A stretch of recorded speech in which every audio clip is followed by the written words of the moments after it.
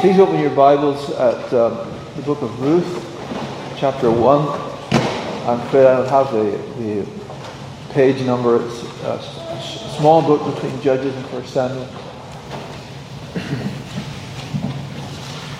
Ruth chapter 1, I'm going to read the whole chapter. Let's hear God's word. Now it came to pass in the days when the judges ruled that there was a famine in the land.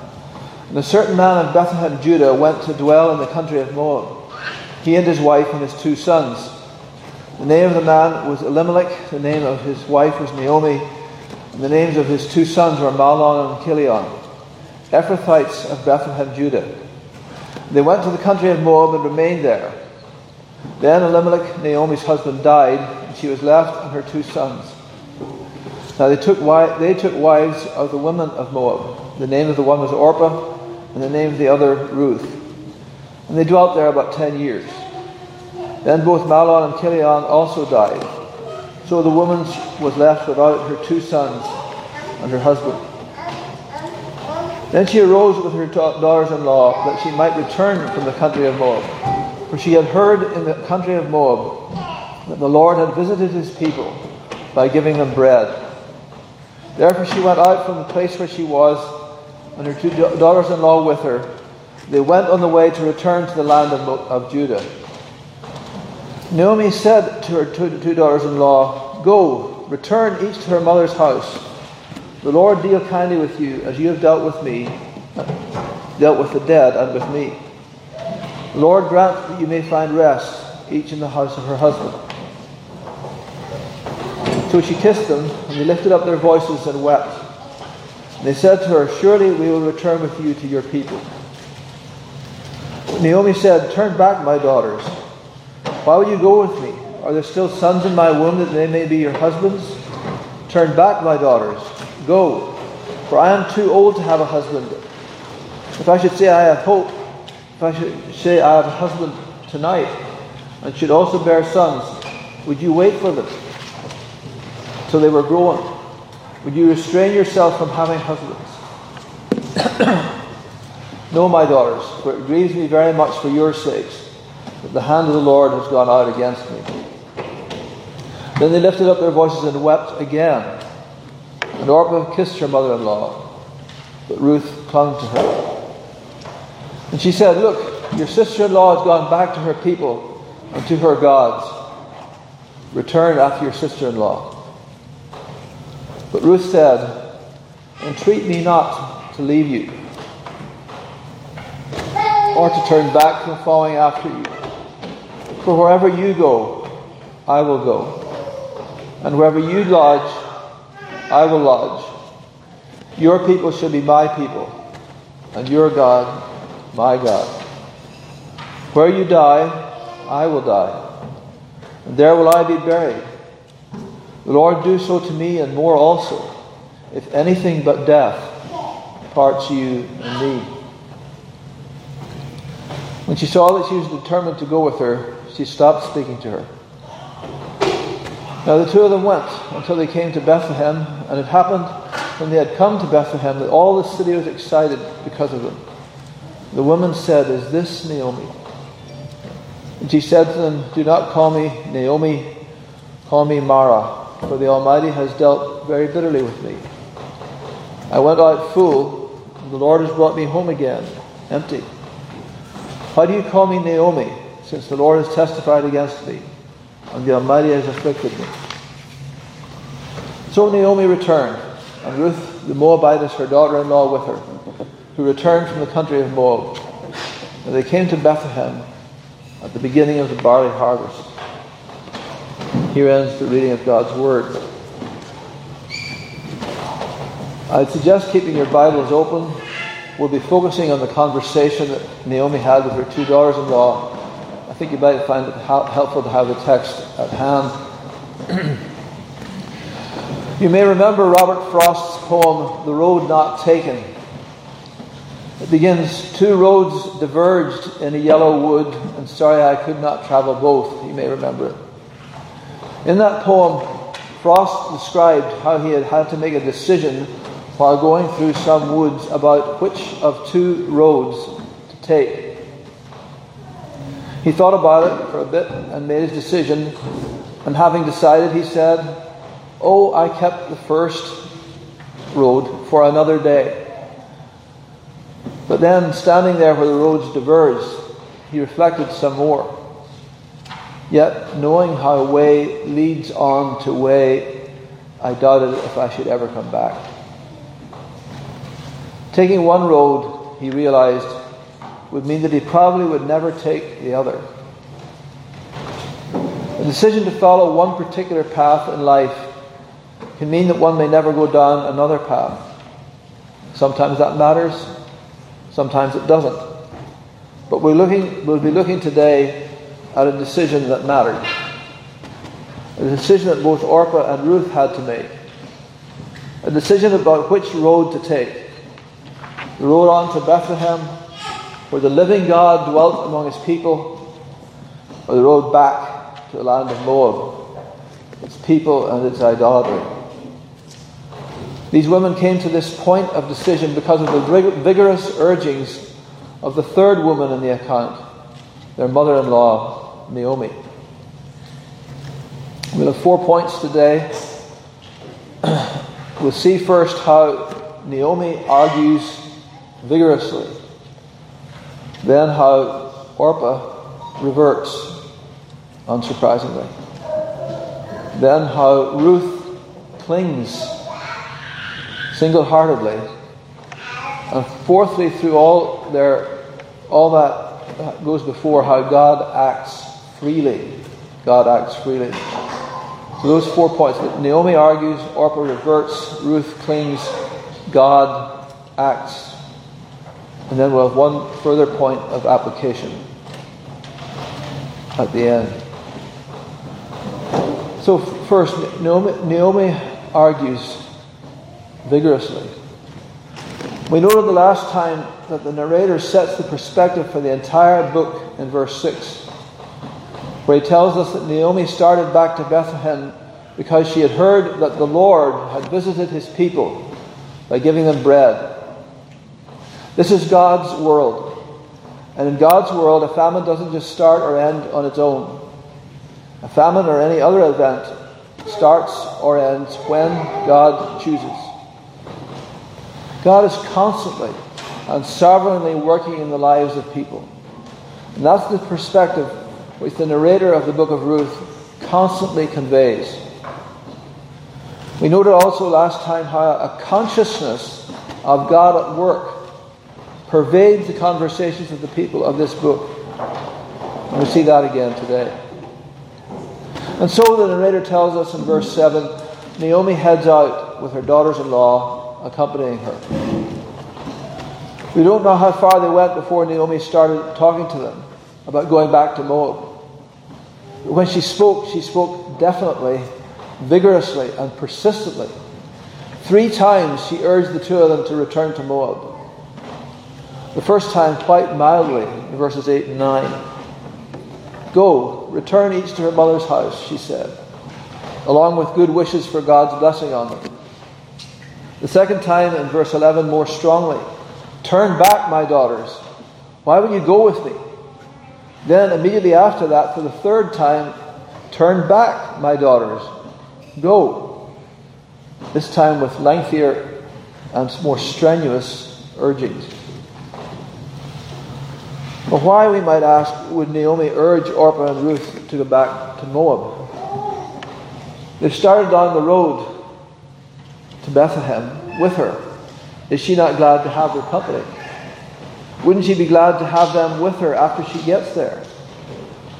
And even more seriously, why would she urge them to return to a land of unbelief in the living God? Should she not be concerned for their eternal welfare? Oh, a couple of thoughts about that. First, if you look at the end of verse 13, the final sentence of Naomi's urgings, she says to Orpah and Ruth that it grieves me very much for your sakes that the hand of the Lord has gone out against me. Naomi notes that Yahweh has chosen to afflict her and her household, And that has meant that Orpah and Ruth have had to suffer grief and hardship. And Naomi is sad about that. Their association with her has meant much anguish for them, and she doesn't want them to suffer any more. And so she urges them both to leave her, their mother-in-law, and each go back to the house of her mother. Verse 8. That's one thing that helps explain Naomi's urgings. God has afflicted her household. He may continue to afflict her, she suspects. And she doesn't want her daughters-in-law to have to suffer more. But even so, why, we might ask, would she urge them to return to a land of idolatry? Should she not be concerned for their spiritual blessing and welfare? And when you look at the vigor of her arguments in verses 11 through 13, you begin to wonder, what is this godly woman doing here? Why is she talking like this? It seems very odd. But we can't read her mind. But looking carefully at these verses as a whole, I think we can get a sense of what's going on here. To start with, an important thing to note from these verses is that there was a strong bond of affection between Naomi and her two daughters-in-law. The three of them, Naomi, Orpah, and Ruth, had been through a lot together already. And from verse 8, it's clear that Orpah and Ruth had been good wives and daughters-in-law in many ways. Notice how Naomi commends them here, expressing appreciation for their kindness to the dead and to her. There's a warm relationship there. And when she kisses them goodbye, in verse 9, it says that they lifted up their voices and wept. And the way that it's written indicates that they didn't just get teary-eyed. They bawled, we would say. Or we would say they cried their eyes out. And it happened twice, in verse 9 and verse 14. The bond of affection between Naomi and her two daughters-in-law was strong. It was hard to say goodbye. They meant much to each other. Also, I think we can say that almost certainly Orpah and Ruth, because they loved Naomi, felt a strong sense of obligation to her. She was a poverty-stricken mother-in-law. And if they left her, she would have no one to accompany her on what would have been a dangerous journey for her as a woman, alone. So the two of them affirmed together in verse 10 that they intended to return with her to her people. And there's no reason to doubt that they both meant it. But strikingly, Naomi didn't give up. She immediately argued back in verses 11 through 13. She didn't want them to return with her merely because of natural affection or out of obligation. She knew what returning with her would mean for them. Moving to another country for the rest of their lives. Identifying fully with the people of that land.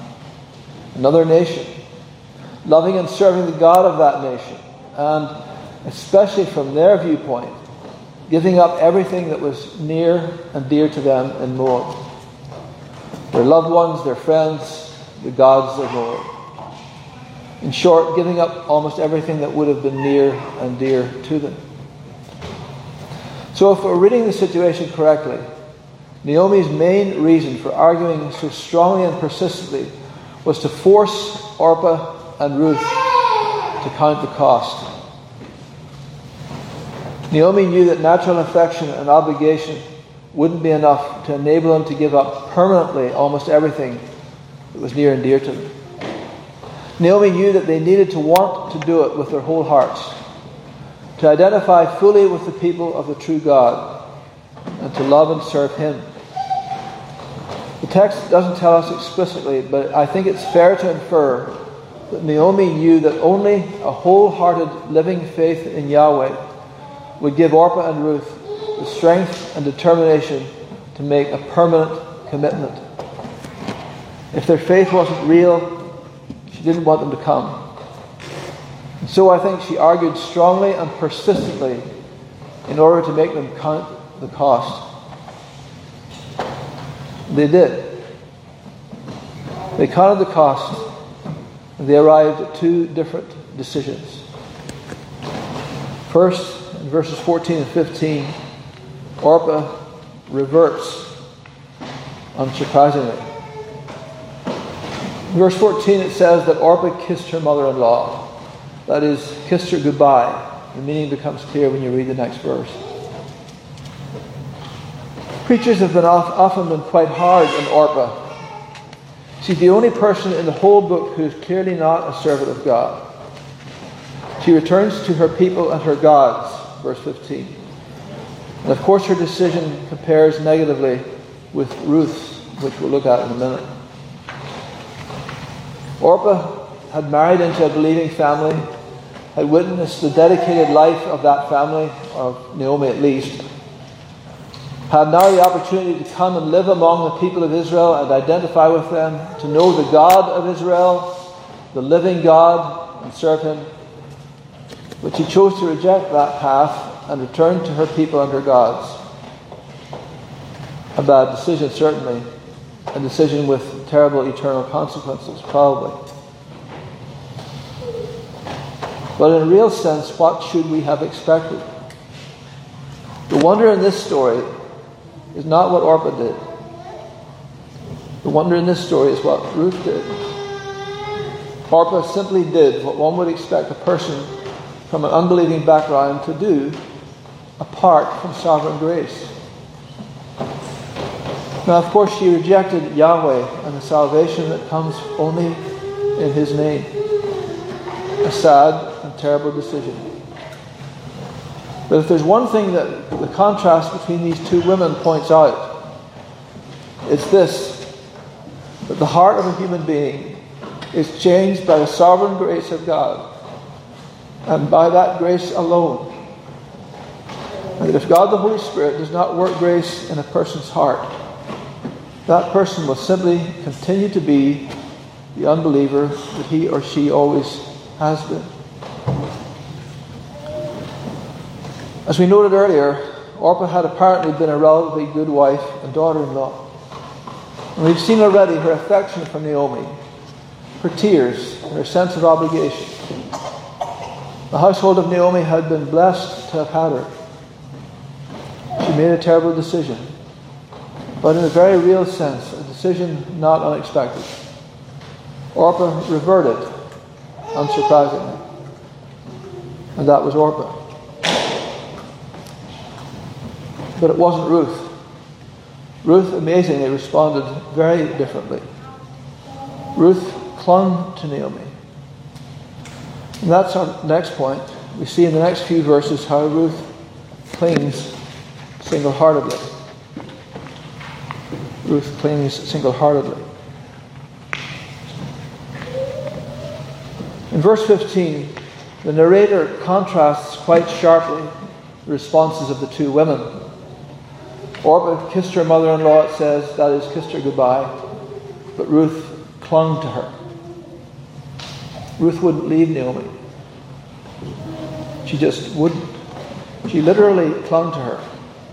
The term used is very strong. The old King James Version translates the term as cleave, the same term used in Genesis 2:24, where God describes the bond of marriage. There he says, therefore a man shall leave his father and mother and cleave to his wife. Ruth literally would not let Naomi go. And she elicited then from Naomi a final count-the-cost exhortation. Look, your sister-in-law has gone back to her people and to her gods. Return after your sister-in-law. But Ruth had already counted the cost. Probably long before. For the speech that she made in response evidences deep, thoughtful, and mature consideration. Naomi, by her urging, drew from Ruth a most amazing speech, a most loving, gracious, comprehensive, determined speech. A winsome plea and an expression of unsurpassed dedication. Let me read it again and then I'll comment briefly. Verses 16 and 17. And Ruth said, entreat me not to leave you, or to turn back from following after you. For wherever you go, I will go. Wherever you lodge, I will lodge. Your people shall be my people, and your God, my God. Where you die, I will die. There will I be buried. The Lord do so to me, and more also, if anything but death parts you and me. This speech, expressed in the language of the Old King James Version, has in the last 400 years become one of the most esteemed statements of love and commitment in the entire corpus of English literature, and with good reason.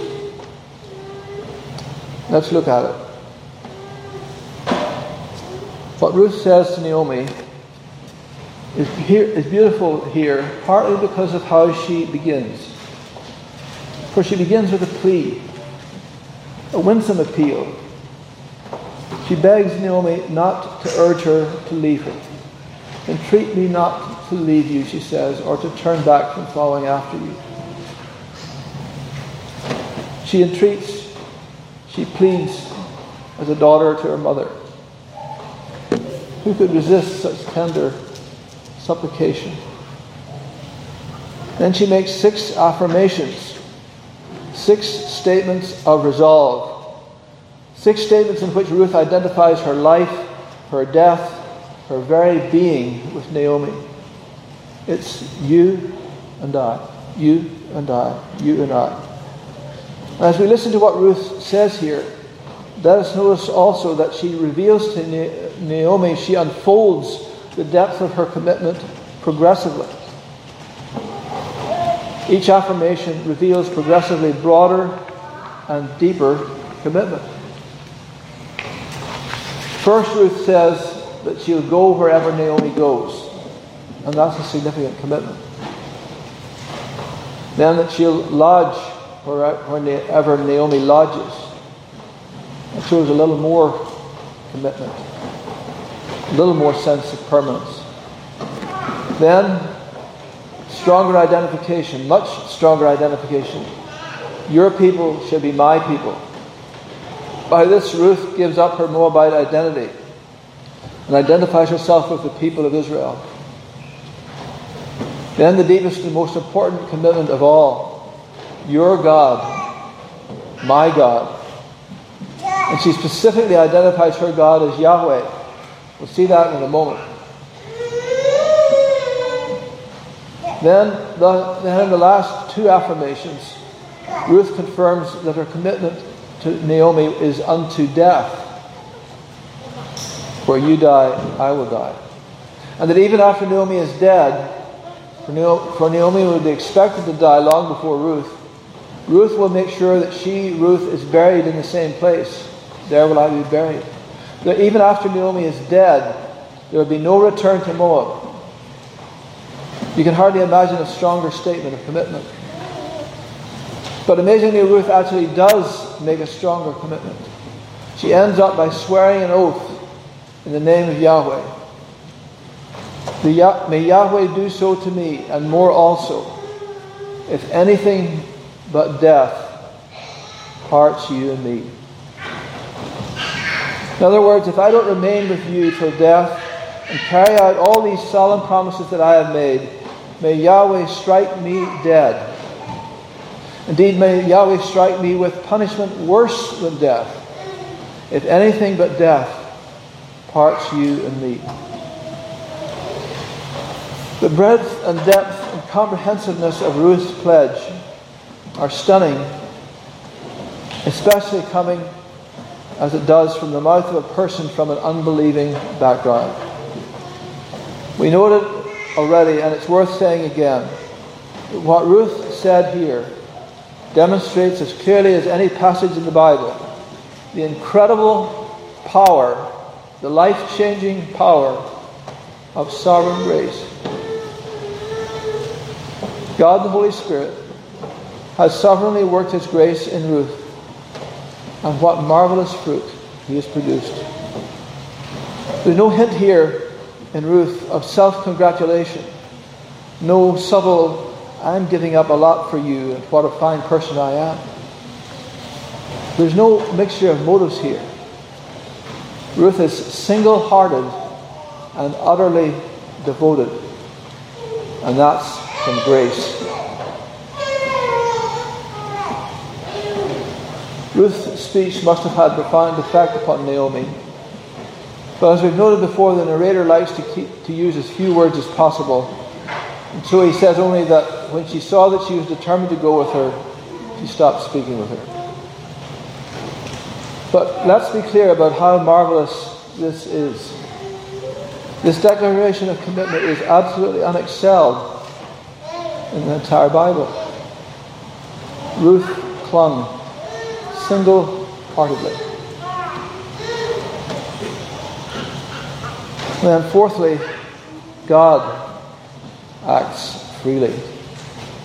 God acts freely. We've noted already that behind the scenes, God is sovereignly directing the whole story of Ruth. And that story has an important place in His great plan of redemption through Jesus Christ. We've seen the amazing commitment that Ruth made to Naomi as a result of God's work of grace in her. God, the Holy Spirit, sovereignly giving her a new heart, giving her faith, enabling her to repent of her sins, radically changing the direction of her life. But we shouldn't forget the other half of the story. That God did not work such grace in Orpah's life, did not give her a new heart, did not radically change her life. And it wasn't that God forgot Orpah. God does not forget anyone, ever.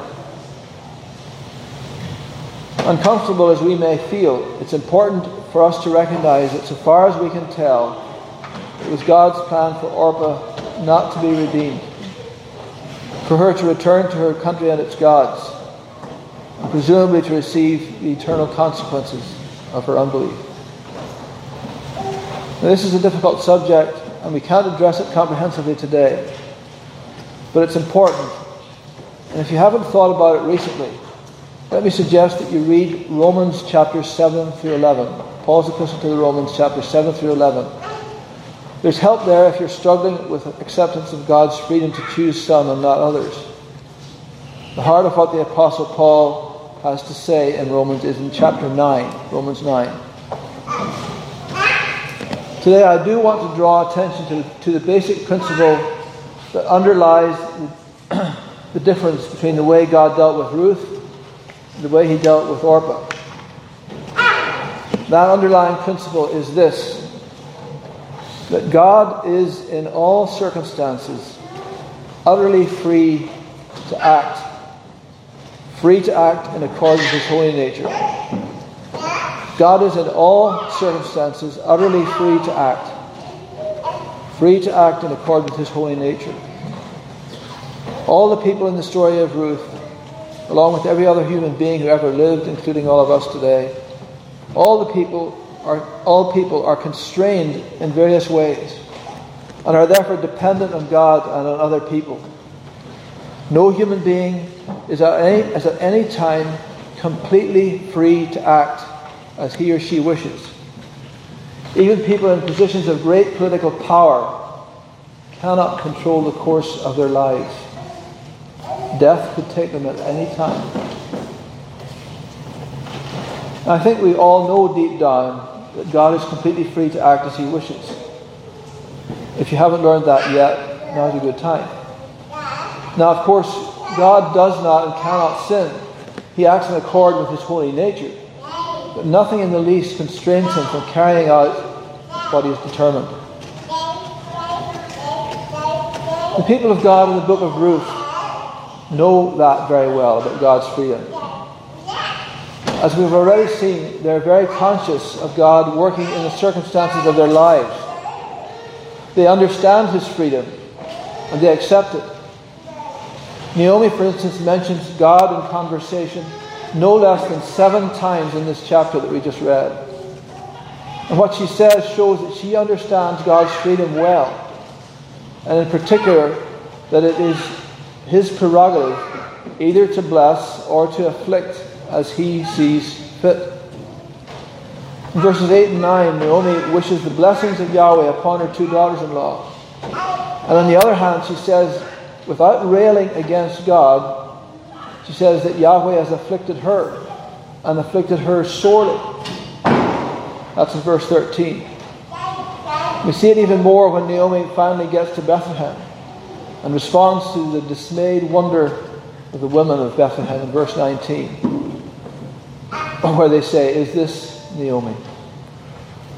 Naomi notes at that time that the Almighty has dealt very bitterly with her. Verse 20. But even when Naomi speaks of God dealing with her in this hard way, Naomi actually does not descend into bitterness and cynicism. Her faith is challenged, but her faith is real. She is not destroyed by the adversity that she experiences. Ultimately, her faith is strengthened, and that becomes clear as the rest of the book unfolds. Naomi accepts who God is. This principle of God's freedom to act is a significant underlying teaching of the book of Ruth. It's important for us to understand and embrace that complete freedom to do as He sees fit.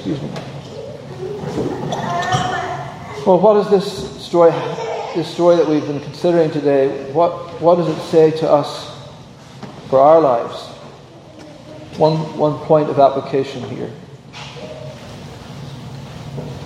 Just about everyone who reads the book of Ruth admires Ruth's single-hearted devotion to Naomi and to God.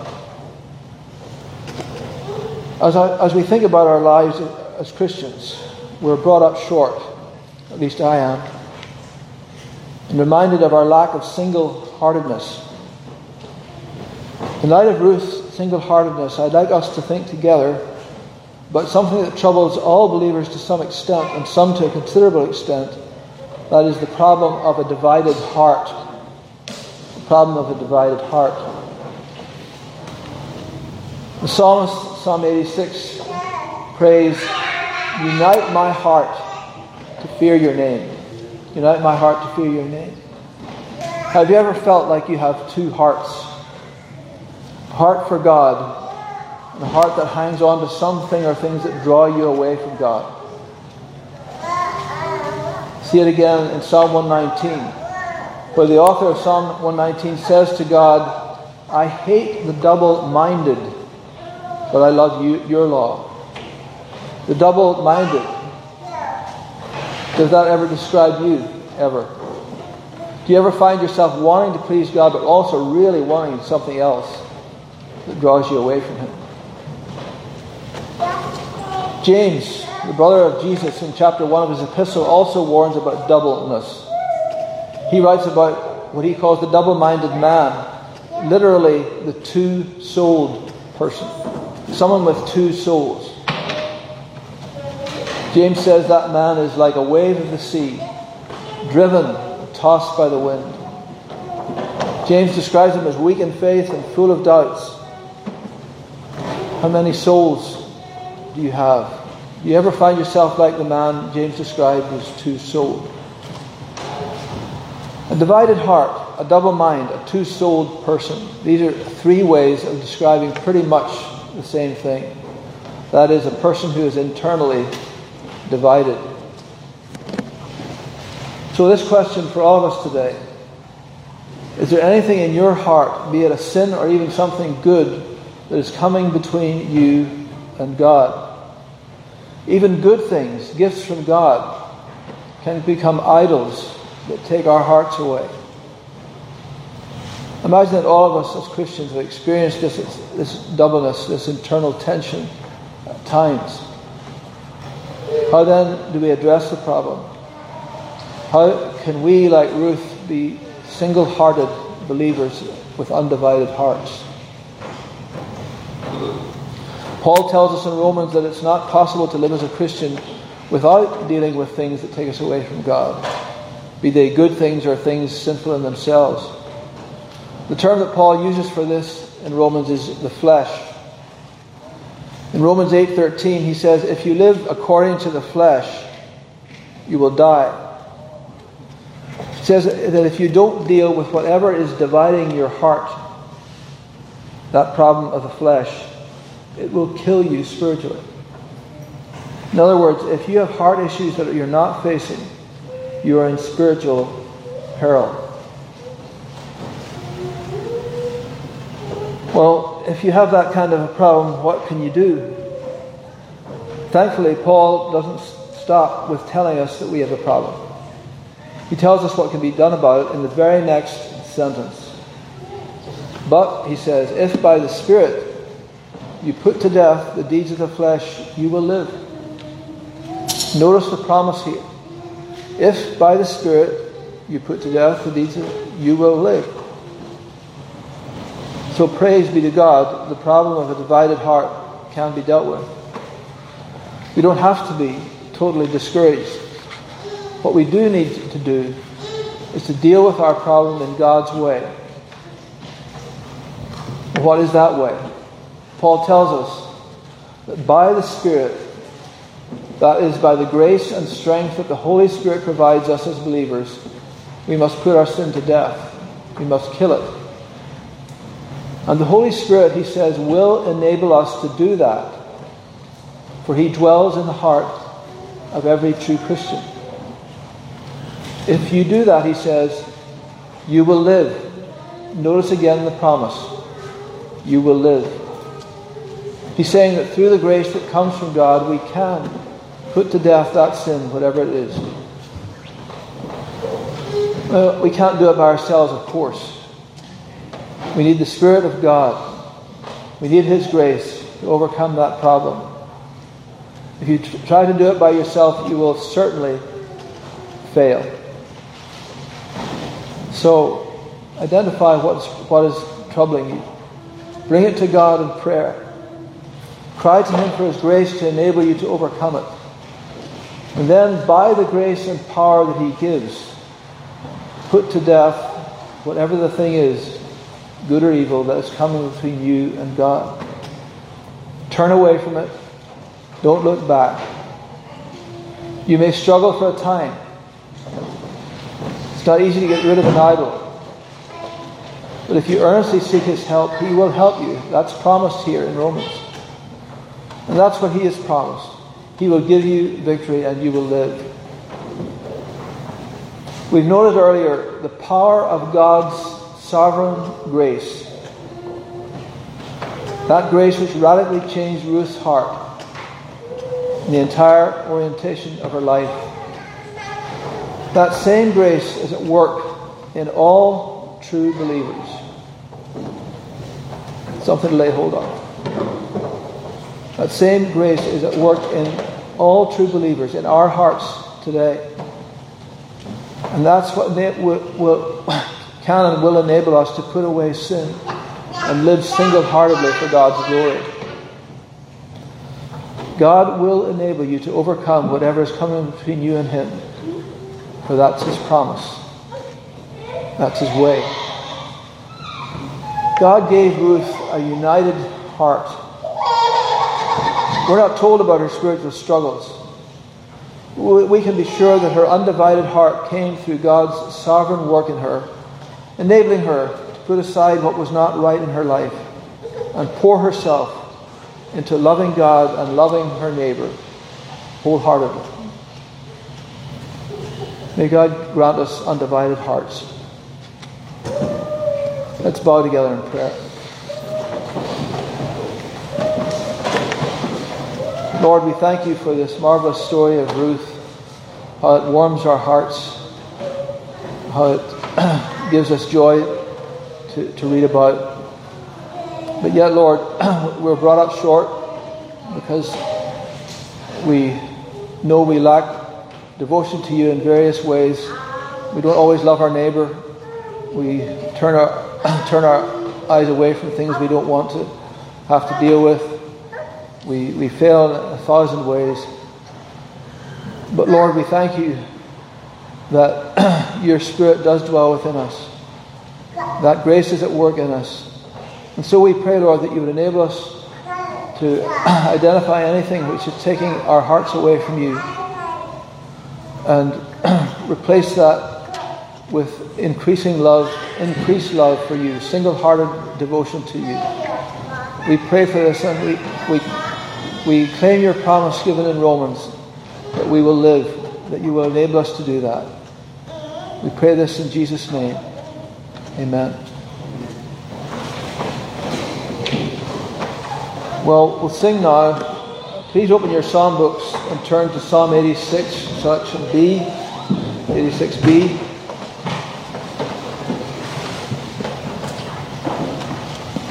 This is the prayer of a godly believer who knows his spiritual weakness and asks God for help.